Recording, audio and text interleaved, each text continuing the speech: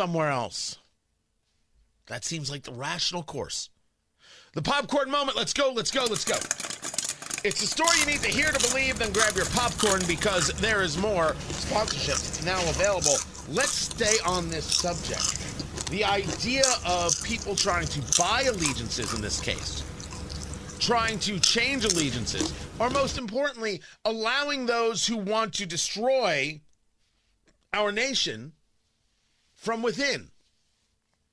Allegiance is not about blind loyalty or fealty, right? The country that you live in is the country you want to see do well.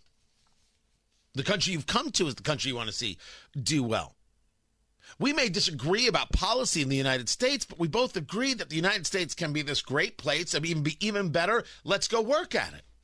That's a good argument.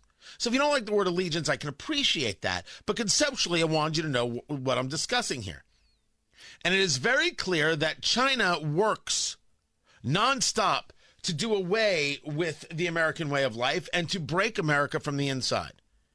And this happens through all sorts of levels of infiltration. I spoke with Congressman Jim Banks yesterday of the Indiana 3rd District, candidate for Senate in the state of Indiana, and discussing his letter to Carmel, Indiana, because of an article in the Washington Post discussing sister cities like in Indiana and Minnesota, because the headline was "Tired of Hostile Washington, China Courts Indiana and Minnesota." Listen.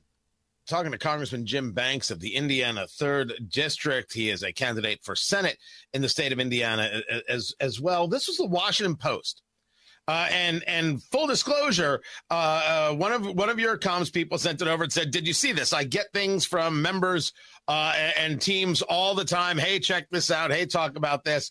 I thought this was interesting because this was talking about where I live in Indiana. This is the Washington Post.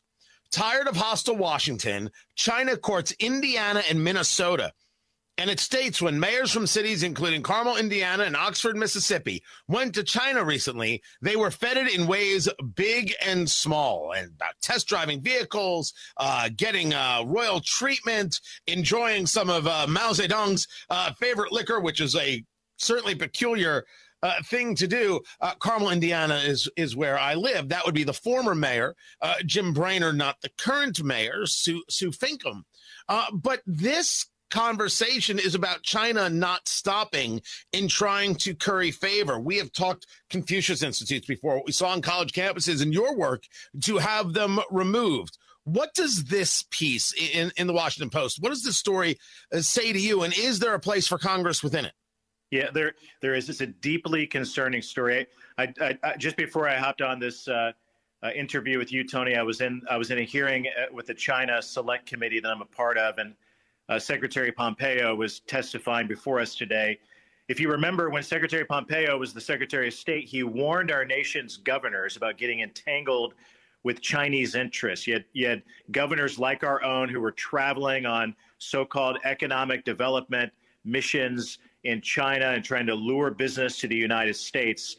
And Pompeo warned our governors about that. But this is a even more concerning story to me, because as the Chinese figure out that they can't, as Washington becomes more aware to the China threat, now they're targeting our nation's mayors, including the former mayor of Carmel. He took this lavish, the Washington Post story is really alarming. It took this lavish trip to China and on a mission, and it sounds like a really disturbing story. So what Congress needs to do about it is crack down on these United Front missions.